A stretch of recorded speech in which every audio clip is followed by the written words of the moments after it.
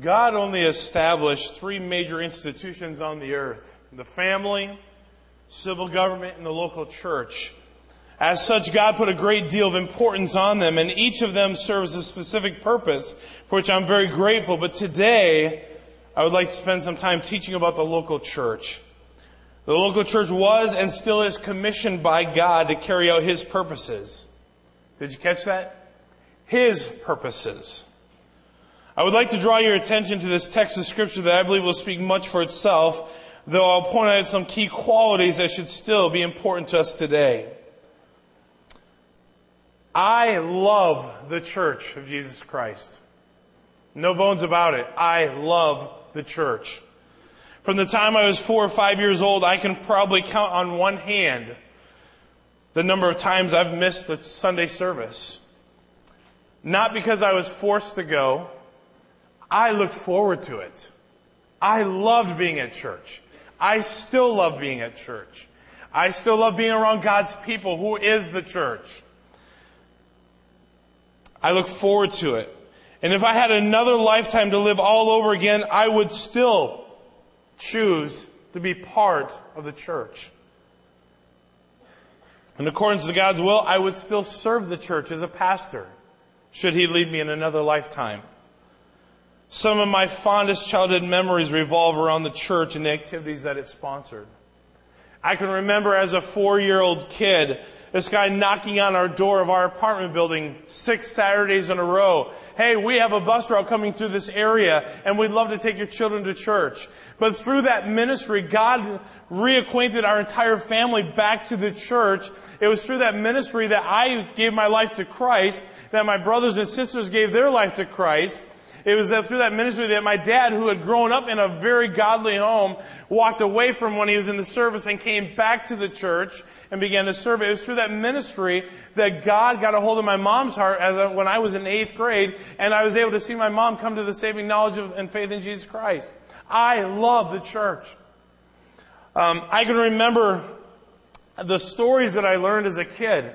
I'll never forget some of them. I can remember one of the ladies in the church making unleavened bread in our little classroom as a little kid and tearing off pieces of bread and teaching us what communion was all about.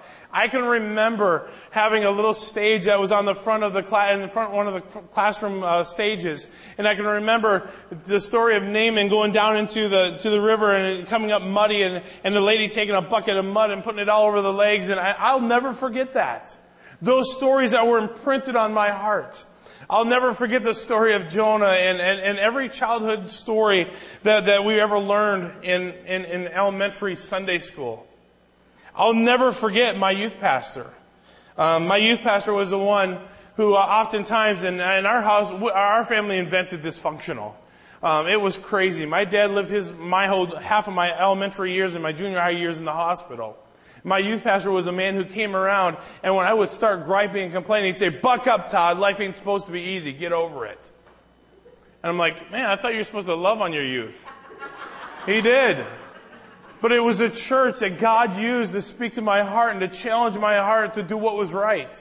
I can remember my youth pastor on many Saturdays as a church that was really big into the bus routes in the 80s and 90s. We had 12 buses in our church parking lot. Every Saturday, one of them needed some major attention. Every Saturday, my youth pastor would pick me up, and we would crawl underneath one of those buses and do something. I have no idea what I was doing. He'd say, "Hand me this, hand me that, do this, do that." My youth pastor was an amazing mechanic. I watched that guy take apart half a motor on the side of a highway on the way to camp one year and put it back together. He was amazing. But I remember not only that, I remember the father-son outings, the days that we would go to such and such a lake and spend the night in the camps. And we would go fishing throughout the day. And I can remember the guys that the church would have come in and share devotions for us for the weekend while we were away. I can remember the church work days. I never missed one, ever. I loved them. I was there as much as the work days as I was as the fun youth activities. Church was my life. Not because I was forced, but because I loved it.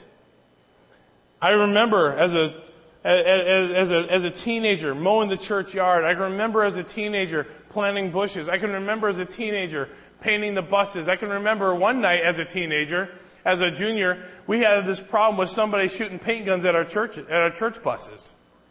We get them back. No big deal. We sat up there. We pulled the ladder next to the church building. We crawled up on the roof, pulled the ladder up, and stayed there all night, like 3 Friday nights in a row. Never did catch him. But we was ready. We were going to shoot paint guns back. I mean, we were having fun. We were looking forward to it. Everything happened around the church when I was a kid growing up. The fellowship, the friendships. Everything happened around the church. The encouragement and support was on another whole level because of our family dynamic. Because Dad was in the hospital. My dad had 16 back operations. He had toe amputations that led to foot amputations that led to leg amputations.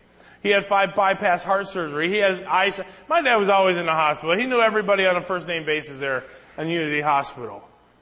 But because of that, our church family was wonderful. One of them was stopping by, sending cards all the time. They acted like the church was supposed to act. I love the church, even with its sinful idiosyncrasies, with the selfishness that takes place. I do believe, however, that the church, despite all of its human influences, many key qualities of the early church were found in our church growing up. And I believe as we read through Acts 2, you might be thinking, what were those qualities that were there? Well, let's just take a moment this morning and look at those. But let me say before we go much further this morning, who specifically is the church? I've talked for a few moments about what took place at what we would call, quote unquote, the church. We realized that was just a building where the church gathered. And it was that church that really impressed upon my heart the need to walk with God. But most definitively, the church is you and I. True believers who, in obedience to God's word, observe the ordinances, baptism and communion, and have joyously banded together carry out God's purposes. In Acts chapter 14, verse 27, I love this verse. I want to just take a moment and read this very quickly. We're going to be in Acts chapter 2 primarily, but I want to just read this quick verse in Acts 14 and verse 27. It says this: After they arrived and gathered the church together, they reported everything God had done with them, and that He had opened the door of faith to the Gentiles, and they spent a considerable time with the disciples. They gathered the church. They didn't pick up a building and go set it somewhere. The church was a movable entity. It was a body of baptized believers who were carrying out their God-given purposes, walking in obedience to fulfill God's commands on this earth. So if we as a collective body of believers, a local church, are interested in God's blessing, we must seek to instill these qualities in our lives both individually and collectively. So what are these qualities? Well, we're going to look at those just very briefly this morning. I want to begin this morning by reading Acts chapter 2, verses 41 through 47. It says, those who accepted His message were baptized, and that day about 3,000 people were added to them, and they devoted themselves to the apostles' teaching, to the fellowship, to the breaking of bread, and to the prayers. And fear came over everyone, and many wonders and signs were being performed through the apostles. Now all the believers were together and held all things in common. They sold their possessions and property and distributed the proceeds to all, as anyone had a need. Every day they devoted themselves to meeting together in the temple complex and broke bread from house to house. They ate their food with a joyful and humble attitude, praising God and having favor with all the people. And every day the Lord added to them those who were being saved. I believe as we go down through this passage, you're going to find at least 6 qualities that were exhibited in the church that because they were there, God blessed the church. I want God's blessing in the church. Amen? I want this to be a place that God says, I want to bless. But I don't believe that God's going to bless if we're walking in disobedience. Or God's not going to bless if we don't have these things that are very basic to a Bible-believing, practicing church. So what are they? Number 1, we see the very first thing in verse 41. It says, so those who accepted His message were baptized.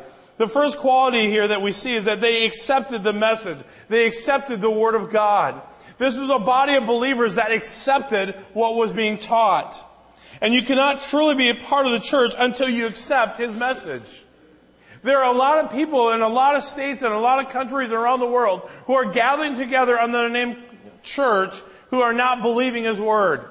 It's one thing to say, I believe, and it's another thing to accept it and say, I accept it to the point that I'm going to let it change my life and change the course of my life and how I live my life. So there's a lot of people that don't truly accept His Word. And do you know that not everyone accepts the message that shows up at church? It's amazing.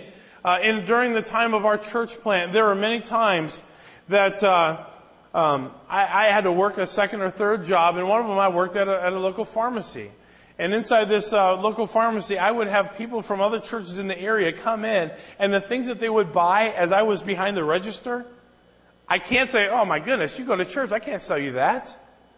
I was an employee of a business.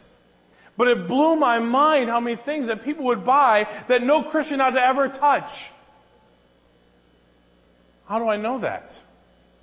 Because God's Word says there are certain things that are sinful and man ought not to be part of it. And yet they would buy it week after week after week. And it tells me this, not everybody accepts His Word. And they still go to church. And churches are filled full of people who refuse to implement God's Word into their life. Until you make that decision to accept God's Word in its entirety, you'll never know the blessings of God. The Word of God is often confronting. Do you ever think about that? It says in Hebrews chapter 4, verse 12, "For the Word of God is living and effective and sharper than any double-edged sword, penetrating as far as to divide soul and spirit, joints and marrow. And it is a judge of the ideas and thoughts of the heart." It makes you think. When we spend time in God's Word and the Holy Spirit uses that Word and it begins to penetrate our heart, it is confronting. And 2 Timothy chapter 3 verses 16 and 17 says, "All Scripture is inspired by God and is profitable for teaching, for rebuking." Does anyone enjoy being rebuked? I think I'll wake up this morning. Sounds like a great day. Looks like a great day for somebody to yell at me about something I'm doing wrong. Woo! Let it come. No. We don't look forward to that. But God's Word does that in our life if we let the Holy Spirit work through it. For teaching, for rebuking, for correcting. It corrects us when we are going the wrong direction. And it is able to equip us for every good work. Trains us in righteousness, equips us to be the perfect man of God. And perfect does not mean perfect as in sinless. It means mature. If we want to come to maturity, we have got to let God's Word work in our hearts and our lives. But the first quality I see of this church in Acts 2 is that they accepted the message. They accepted God's Word. Number 2, they obeyed the message. They obeyed what the message said. How do I know that? Once again, verse 41 says, "Those who accepted His message were baptized." Well, the first step of obedience following true faith in Jesus Christ is baptism by immersion. And can I just say this, and you've heard me say this before, but what is the significance? Significance is basically, I stand in the water, I form a cross. I align my life with what Christ did for me on the cross. Christ died on the cross. He went under the water, came up out of the water as a signifying of His resurrection from the death. And then He walked into His life. But here's the thing. In baptism, I am saying no to the old life and yes to the new life. I put everything that was associated with my life before Christ under. I've put it to death. I've mortified the deeds of the flesh. I've killed it. It's gone. And now I walk in newness of life. And it's the first step of obedience. It says to God, I want to walk in obedience. And can I say this? There are many people sitting in churches across America that say, well, I was baptized as an infant. And can I say from Scripture, there is no scriptural support for the validity of infant baptism. Not one. It's not in there. You can't find it. In fact, every instance of Scripture that you will find regarding baptism, it says that basically they believed and then were baptized, which negates infant baptism because of this reason. Babies don't understand or believe in Jesus Christ yet. But once they grow to understand and they place their faith and trust in Christ, then after belief follows baptism. And can I say this? By pouring water over an infant's head or sprinkling water over a baby's head, you can't picture the death, burial, and resurrection of Jesus Christ. It is a visible sign. It is an outward sign of what has taken place inwardly. And here's the deal from Scripture. They accepted the message, and then they walked in obedience in baptism. You say, well, what if I was baptized as a kid and then I got saved later? What does Scripture say? There's a chance that you should be rebaptized biblically, scripturally, by immersion. Many believers still have not followed the Lord in this area and they forfeit the blessings of God. How do I know that you forfeit blessings by not doing this? Well, James chapter 4, verse 17 says, So it is a sin for the person who knows to do good and chooses not to do it. If you know that you should do something and you don't do it, it is sin. And God says in Psalm 66:18, if I regard iniquity in my heart, the Lord will not hear me. So I can ask God for all the blessings that the world can offer, and God's saying, listen, I'm not going to honor you. You're still walking in sin. And you choose not to deal with it. But we know from Scriptures that they accepted the message and then they were baptized. They walked in obedience. And we know that God's Word teaches us that obedience brings blessing. Disobedience brings destruction. And we see that there's no clearer passage on that than Luke chapter 6, verses 47 through 49. Two foundations. Two people who built a house. One built it on the sand, one built it upon the rock. And this one heard the same message, according to God's Word. They both heard the commands. One chose to not do what he was told. The other one chose to do what he was told. The one who chose not to is like a man who hears, doesn't do, and when the storms come, the house is destroyed by the storm. This man, he hears, he does, and when the storms come, so to speak, it stands firm. Obedience brings blessing. Disobedience brings destruction. Ultimately, it will happen in our lives. But I find it amazing how choosy or selective we can be when it comes to the areas of obedience in God's Word.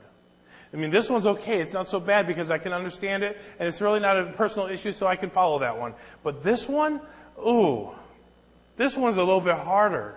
I mean, this one might require me to give of my money. This one might require me to give of my time. This one might require me to, just do some things that I'm not comfortable with because I'm really shy or I'm not that talented or I'm not that skilled. But this over here, I'm pretty comfortable with this, so I'll do that. But this one, no, I'm not going to do that one. We can become very selective and choosy concerning our obedience to God. Well, number 3. They devoted themselves to the apostles' teaching, to fellowship, to the breaking of bread and prayer. I love this thing found in verse 42.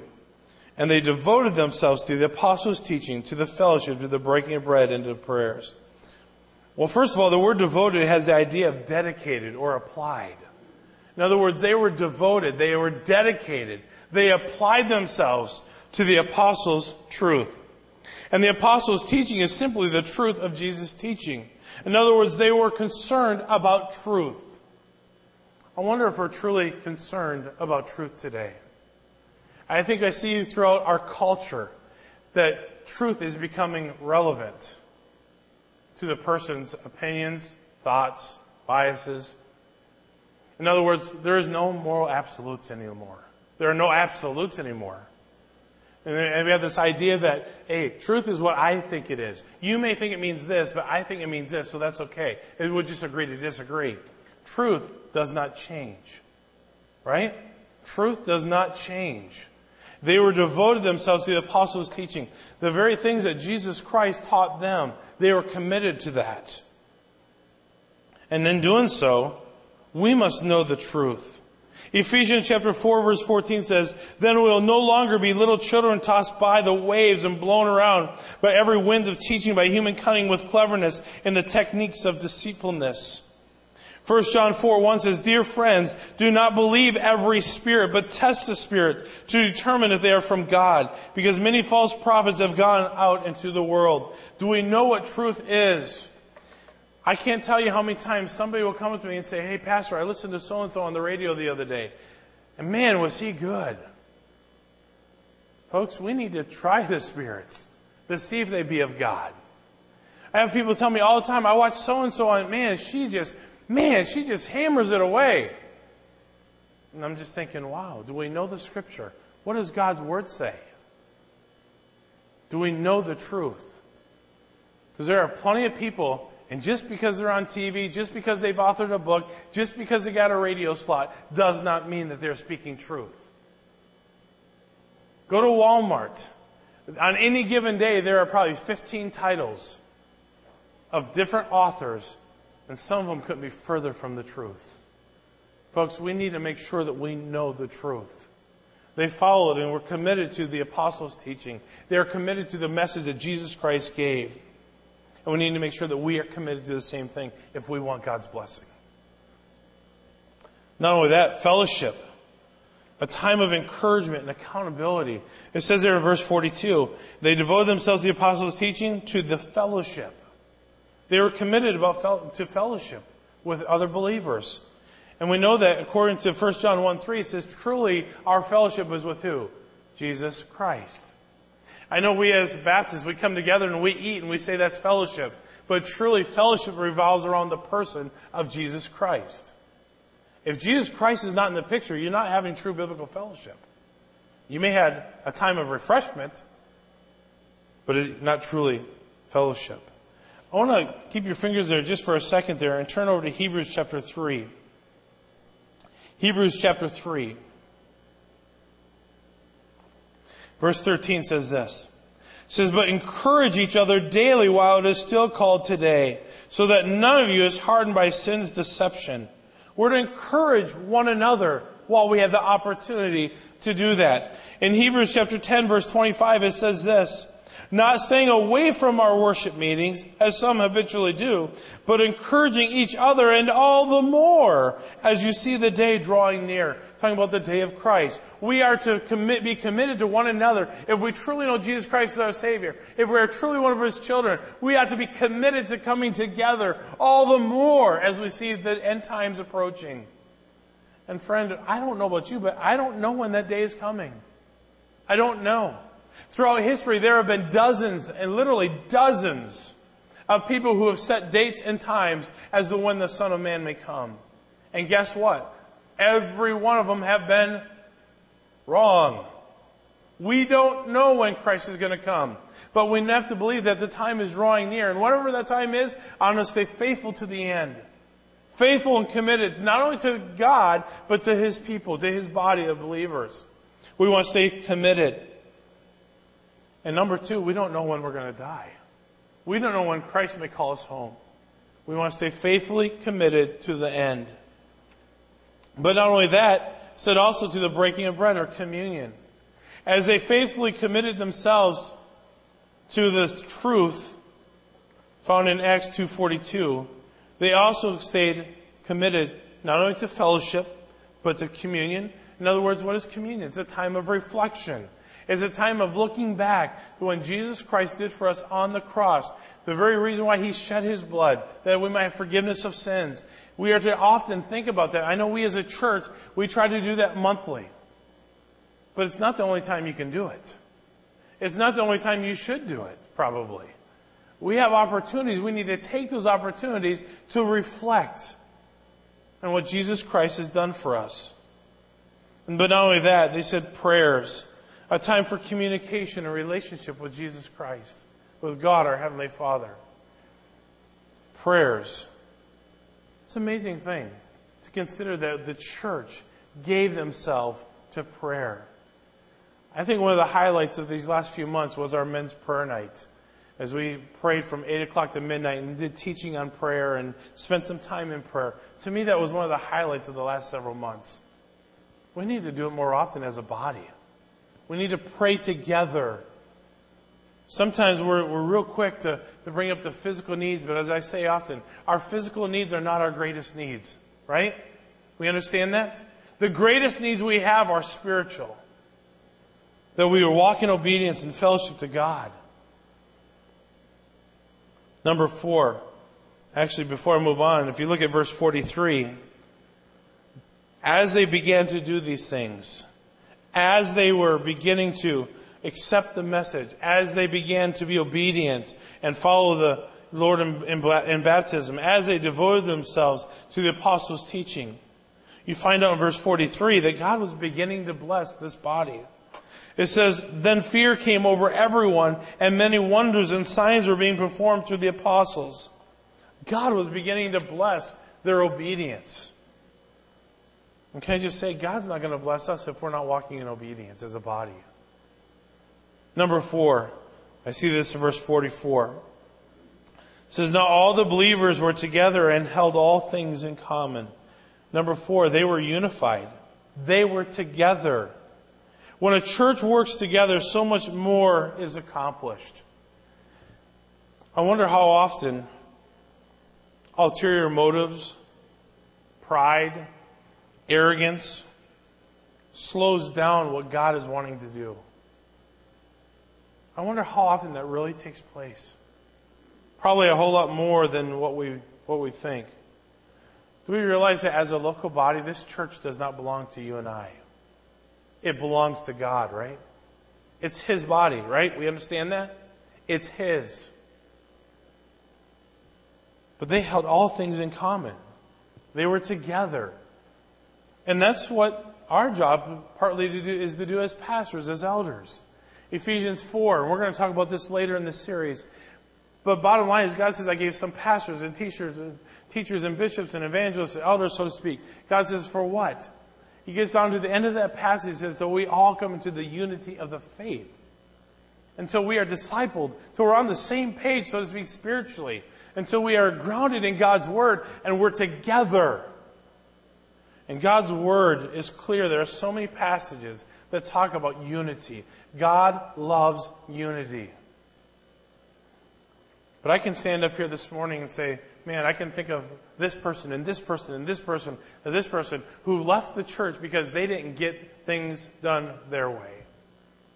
It's not about you. It's not about me. I might be the pastor, but it's not about me getting my way. Because if I have to go into my deacon or elder meeting and say, we're doing this, and all the guys say, well, pastor, you probably shouldn't do that. And I say, but we're doing it. I'm the pastor. How smart would that be?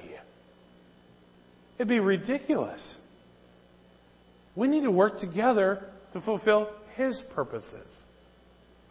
It's not about what we as individuals want. It's about what does God want. It's His body. But they were unified. And we see that verse 44. And look at this, verse 45. They sold their possessions and property and distributed the proceeds to all as anyone had need. We see number 5 that they were sacrificial. They had all things common. They were willing to sell their possessions and goods. That goes against our cultural thinking. Anybody agree? Let's have a big garage sale tomorrow. Let's bring everything to the church and just sell it all. You're crazy, Pastor. I know, I am. But wouldn't that totally go against our cultural thinking in 2013? It really does. We live in a day of the American dream. We have a nice house, a car or two, land, the things we want, so to speak. Why? Because we can. It's America. Even in our rough times, quote unquote, it's far superior than half the world. They were willing to give up those things, those dreams, to meet the needs of others. In fact, in Acts chapter 4, verse 31, it says this. When they had prayed, the place where they were assembled was shaken, and they were filled with the Holy Spirit and began to speak God's message with boldness. Now the large group of those who believed were of one heart and mind, and no one said that any of his possessions was his own, but instead they held everything in common. And the apostles were giving testimony with great power to the resurrection of the Lord Jesus, and great grace was on all of them. For there was not a needy person among them, because all those who owned lands or houses sold them, brought the proceeds of the things that were sold, and laid them at the apostles' feet. This then was distributed for each person's basic needs. They were willing to give up what they had to meet the needs of others. They were sacrificial. Don't get me wrong with what I'm about to say. It's amazing in every church I've ever been a part of, there have been individuals that I've known personally who have sacrificed greatly. But I wonder how much more would be accomplished if many of us were willing to be sacrificial. Not just so-and-so because, well, everyone understands he really does have money. Or she really does have an inheritance that she can afford to let go of some of it. Let's stop the back talk, the hush undertones, and ask this question. What does God want me to be sacrificial of? What does God want me to do? So often we have this idea that, well, I'll do something more later, when I'm more established, when my kids are older, when I don't have the security. The what if and the whenevers, they never come. What does God want us to do in regards to what they did? God bless this kind of a church. They were sacrificial. And then number 6. I think we see this 6th quality from verse 46. It says, every day they devoted themselves to meeting together in the temple complex and broke bread from house to house. They ate their food with joyful and humble attitude, praising God and having favor with all the people. They remained focused on what was most important. They remained focused on what was most important. What was that? Well, they went to the temple daily. If I could say this in the year 2013, they were faithful to the church. They were faithful to worship. They were faithful to gathering together. Not when it's just convenient. They were faithful all the time. To communion, the breaking of bread, as we said, fellowship around the table. They ate together. I find it amazing how the same people always slip out during the fellowships. Our Fifth Sunday fellowships, or when there's a pitch-in. Take the time to fellowship and worship God together, to talk about what Jesus is doing in your life. Take the time to encourage one another. I've learned a long time ago, things happen behind closed doors that the average person never knows about. Do you understand that? Things happen behind closed doors that no one else knows about. What am I saying? People come to church and they put their happy-go-lucky smile on, and how you doing? Pat answer, fine, great, wonderful. When inside they're hurting and struggling, and they need somebody to encourage them. And maybe you're that person. That's what the church is there for. One of the reasons is that we might encourage one another. Another one that we don't talk about, though, is accountability. I don't want to call out so-and-so sin because then they're all the more looking back at me. They might see where my flaws are, right? That happens too. But are we willing to let them? That means you have to be vulnerable, right? But it ought to challenge us to walk the life that God's called us to. But we don't do it because we don't want to, we don't be that holy roller and the goody two-shoe that's going to call them down on it. God's called you to it. You know what happens? We go to the elder or we go to the pastor. Did you know what so-and-so's doing? No, I didn't, but since you knew about it, why aren't you dealing with it? Well, that's a pastor's job. No, it's not. It's all of our job to hold our brothers and sisters accountable. Are we willing to do it? Hey, I care enough for you. Hey, I see this in your life. Hey, I love you enough. Hey, is there an issue I can help you with? Oh, I ain't going to do that, Pastor. No, no. That's the pastor's job. No, it's your job.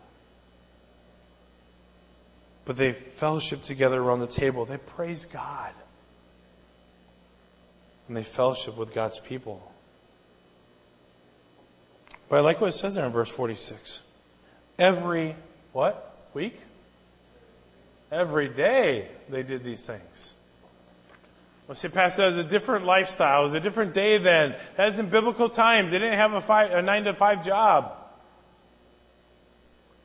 We can justify, rationalize, excuse it, but they were faithful. They were faithful. And God honored it. God blessed it. And in conclusion, look at verse 47.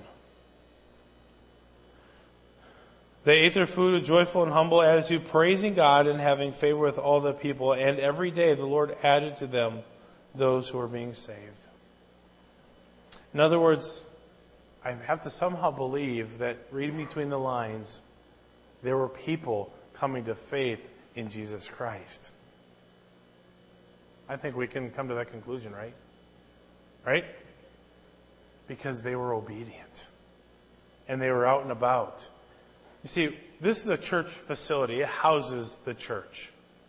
These are just walls, mortar, mix, cement, metal, stuff. You're the church. And the church goes out into the community. The church goes to work. The church talks to the neighbor across the fence. The church goes to the grocery store. The church goes to get gas. The church goes out and about. And we need to be the church. You know, it's one amazing thing that God's Word tells us in Matthew 16:18. Is that the gates of hell would not prevail against what? His church. I'm thankful for that. Because I realize in my immaturity at times, I'm pretty selfish. I want what I want. And I can make it about me if I want to. But that was never God's intention. God wants us to fulfill His purposes. And we're going to talk about those purposes in the upcoming weeks. What does God want to do through us? What does God want to accomplish in our life? I don't know about you, but it's really easy to look at the past. Is it not? It's easy to say, well, we used to run 200 back in the... And I say, who cares? Seriously, you can't live in the past. Praise God for them and move on. You can't live back there.